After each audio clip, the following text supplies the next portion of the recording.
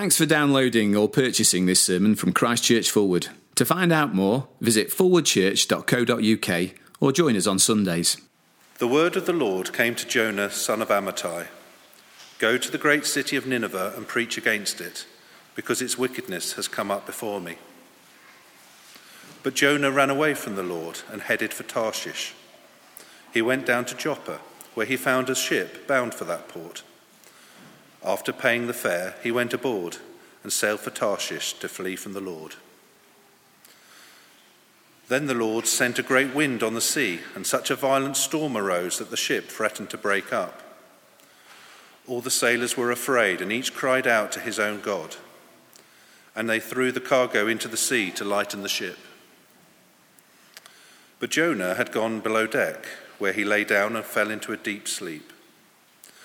The captain went to him and said, "How can you sleep? Get up and call on your God. Maybe he will take notice of us, and we will not perish." Then the sailors said to each other, "Come, let us cast lots to find out who is responsible for this calamity."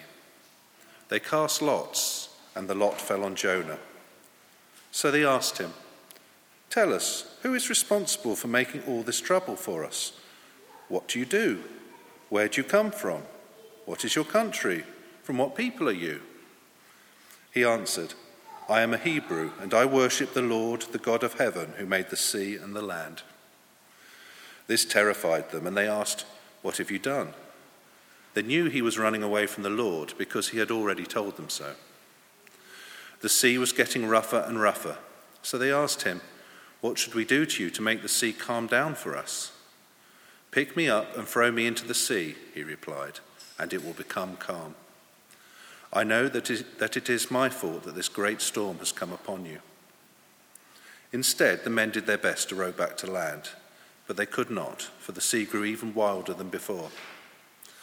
Then they cried to the Lord, "O Lord, please do not let us die for taking this man's life.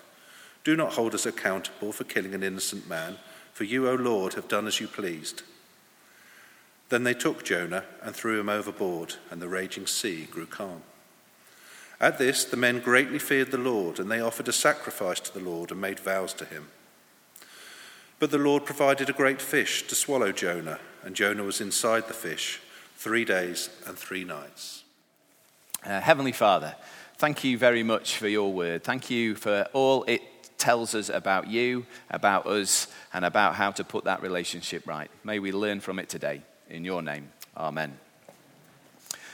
There are some people that you desperately want to steer clear of and hide from.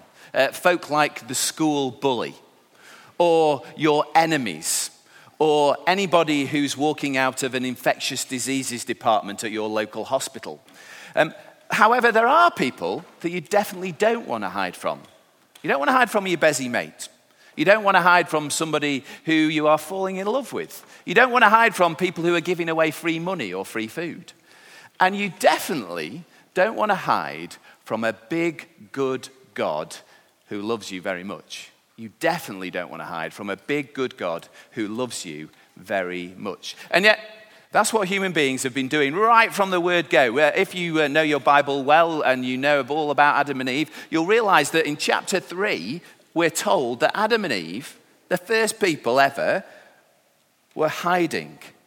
They hid, verse 8 tells us, from the Lord God among the trees in the garden.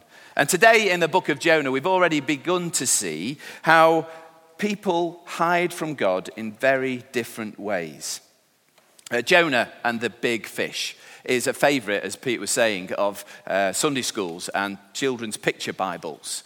And yet, this book has something in it that can teach every single one of us. It's not just a book for children. You might think that because a chap ends up being swallowed by a big fish and living there for 3 days, that this is just a fairy tale. Well, later on in our service, we're going to find that Jesus speaks of Jonah and this miracle, he calls it. A miracle that, as we shall see, points to an even bigger miracle. If Jesus thinks it's true, well, that's good enough for me too. So, whether you are young whether you are average age, whether you are old, whether you consider yourself ancient, because nobody else is allowed to consider yourself ancient. Whoever you are, we can learn from the book of Jonah. And it's going to show us something really quite exciting, I think. I'm going to put it up here so that you can see it before we start, so you know where we're going. It's going to show us that you can't hide from a big, good God. You can't hide from a big, good God. And we've seen Nigel, Simon, and Jonah all hiding in very different ways. So I thought if we had a look at these characters and had to think about their situations, then maybe it might help us too. So first of all, Nigel the Ninevite. Now, chapter 1 doesn't tell us a whole load about Nigel other than that he's wicked. Nigel is wicked. And as we carry on in the book of Jonah, we find that Nigel doesn't want anything to do with a big, good God. He might not have thought about it very much, but Nigel has decided to ignore God because he wants to do things his own way. Nigel's view of God is way, way, way too small. He thinks that God can't see what's going on, but it's a non-starter. Not bothering about God is like putting a blanket over your head and standing there hoping that God won't see the bump. You cannot hide from a big God. Verse 2 of our chapter 1 of Jonah says, Nineveh's wickedness has come before me, God says. Nineveh's wickedness has come before me. God knows all about Nigel. He sees everything that's going on in Nineveh and everywhere else in his universe, in fact. It doesn't matter where Nigel hides. It doesn't matter how he turns his back, whether he tries to hide under a blanket, whatever. God sees it all. What does Nigel need to do? Well, he needs to come to his senses and realize that you can't hide from a big, good God. Which brings us to Simon the sailor. They look very similar, these chaps. I don't quite know why. Now, Simon is your practical, resourceful, superstitious type. Did you notice? He'll try anything to save himself. Verse 5. All the sailors were afraid, and each cried out to his own God. Fingers crossed, horoscopes read. Simon is the sort of person who only prays before his exams or when something tough happens in his life. His view of God is way, way, way too small. And so he tries to do everything for himself. You might have seen it as you've read the passage. In verse 5, he throws all the things overboard to try and save himself. He rows really hard with his mates in verse 13 to try and save himself. Simon is trying to hide from God behind his superstition and his self-sufficiency, but he can't. It's a non-starter. The big, good God of the Bible is totally in control. And the power that Simon thinks that he's got is just a smokescreen. God can break into Simon's life at any moment, like he does with the storm in verse 4. Like he does with the game of chance that they play, those 10 sticks, draw lots in verse 7. What does Simon need to do? Well, he needs to come to his senses and realize that you can't hide from a big, good God. Now, it might seem that Nigel and Simon are the baddies in this story, but do you know what? It's Jonah who takes the biscuit, I think. Think about it. Jonah, God had spoken to Jonah. We read that in verse 2. Not only that, but as you read the whole book of Jonah, you realize that Jonah knows exactly what God is like. He knows exactly what he's like. And yet his view of God is still way, way too small. He knows that God is a big, good God who loves and wants to forgive Nigel and the Ninevites. But Jonah doesn't like that, and so he runs. And look how low he gets. Verse 3. He goes down to Joppa, the port that's going to send him off to Tarshish. It's interesting to spot all these downs, actually. Down to Joppa. And then he goes down into the bowels of the ship for a sleep. And then he goes down into a deep sleep. And then he goes down into the sea as they throw him overboard in verse 15. And then he goes down into the whale. And as you read chapter 2, it's as though he's gone down into death itself. How low can you get? Down, down, down, down. Not much lower than Jonah gets. It's not just the wicked folk who hide from a big God. It's not just the superstitious, practical types who ignore God. People who know God really well can be just as stubborn and defiant. In verse 9, just have a look at it. Jonah sort of states what he believes. He says, I am a Hebrew, and I worship the Lord, the God of heaven, who made the sea and the land. And yet he runs. And he runs to the sea, the sea that God made. How ironic. He can't hide from God. It's a non-starter again. God never goes away. God never changes. God sends a storm. God fixes the lots. He is totally and utterly in control every single second of every single day. What does Jonah need to do? He needs to come to his senses and realize that you can't hide from a big, good God. Neither Nigel, nor Simon, nor Jonah can hide from God. And if they can't, neither can we. We can't hide from God. And yet so often we do. You remember that child's game that Pete was talking about at the beginning? You know, we're like that as well. We sort of put our hands over our eyes and turn our backs, and we hope that God can't see us. Well, come to your senses. You can't hide from a big, good God. And why would you want to? Why would you want to? Because over and over again in the Bible, we see how good God is. How he loves people so much that he reaches out to them even though they're trying to hide from him. And the book of Jonah shows us this. For our friends, Nigel and Simon and Jonah, it takes a major crisis for them to begin to see how good God is.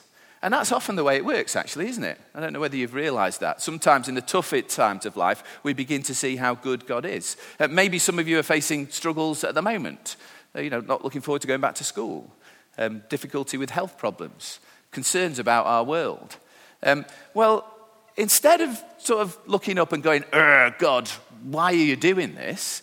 Maybe it'd be a good idea to just take a step back and say, God, why are you saying this? Because it's in tough times, in crises, that God often tells us some really important stuff, shows us some really important stuff. So, Nigel and his mates, they think that God can't see, but he can. And he reaches out to them, even in their wickedness. Why does he do it? Well, he does it because he loves them.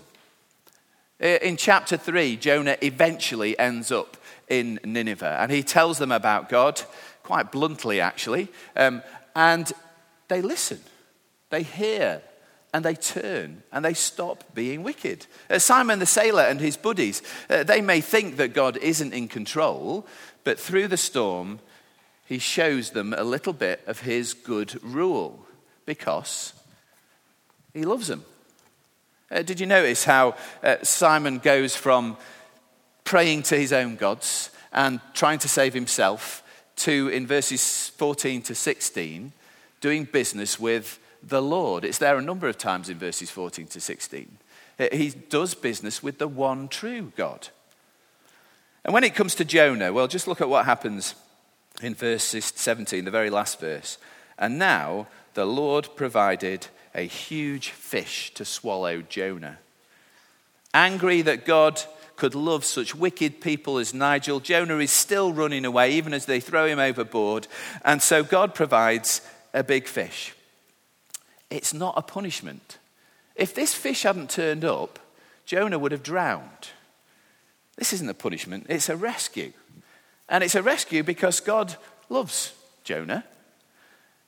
And it's a rescue that is a shadow of an even bigger rescue to come. Do you remember I said that Jesus talked about Jonah? Well, here's what he says in Matthew chapter 12. As Jonah was 3 days and 3 nights in the belly of the fish, so the Son of Man, that's his name for himself, Jesus, will be 3 days and 3 nights in the heart of the earth. Now, Jonah is sent by God, this big good God, to the Ninevites, but he messes up. And he spends 3 days in a fish. And eventually God almost sort of pushes him and forces him to go and tell the Ninevites of God's rescue. Although I'm not sure about his motives even then if you read the rest of the book. Jesus, though, is sent by a big good God to rescue not just Nineveh, but absolutely everybody. And he doesn't mess up. In fact, he nails it. He literally nails it as he dies on the cross. And 3 days later, just like Jonah comes back from the fish, he comes back to life to prove that death and sin and the devil have all been beaten. Jesus died to take the punishment for all the ways all of us try and hide from a big, good God. He is a big, good God. I'll just put this bit up as well. Who longs to rescue. We must never forget that. A big, good God who loves us enough and longs to rescue. So, almost finished. What about you? Does the guilt of Nigel-like wickedness linger on in your brain? Do you sort of go to bed at night and sort of be thinking, oh no, God, he could never want to know me, not what I'm like. He would never want to rescue me. He'd never want to save me.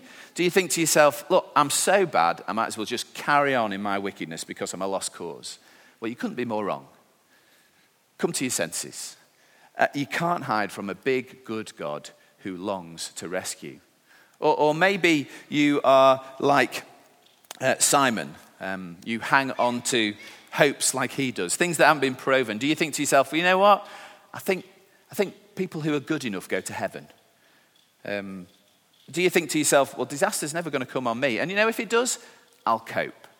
I've got good friends, great family. I'm quite resourceful myself. I've got lots of money. I'll be able to just throw some of that at it. You can manage without God. Well, if you think like that, you couldn't be more wrong. Come to your senses and realize you can't hide from a big, good God who longs to rescue. And each time I say to myself, I know better than God, and I don't listen to the things that he says to me, and I think to myself, I can't be bothered to go and warn my friends about what's going on and tell them about Jesus. Or I think that particular friend, he's just a little bit too far gone. He's too wicked. God will never have him. Or I miss a good news opportunity. Well, I've become just like Jonah, and I need to come to my senses and realize that I can't hide from a big, good God who longs to rescue. Hide and seek is a great game for kids to play, isn't it? But it's never a game you want to play with a big, good God who loves you and longs to rescue. Maybe this morning you've begun to be challenged a little about how you are possibly hiding from God still. Well, if that's the case, why don't you take the opportunity of communion later on to say sorry to God and to just say you want to come back to him. You want that rescue, because the only way in which God restores that relationship, that friendship that we have with him, is through Jesus. And that's what we're remembering at communion after all. First, though, we are going to sing. And as I was doing this whole Jonah bit, it reminded me of Psalm 139. And halfway through Psalm 139, there are a couple of questions asked. It goes like this: where can I go from your spirit? Where can I flee from your presence? Where can I go from your spirit? Where can I flee from your presence? Well, the answer is nowhere. Nowhere. Because God is always with us. Let's not hide from him. Let's turn and face him and ask him to rescue us. Shall we sing?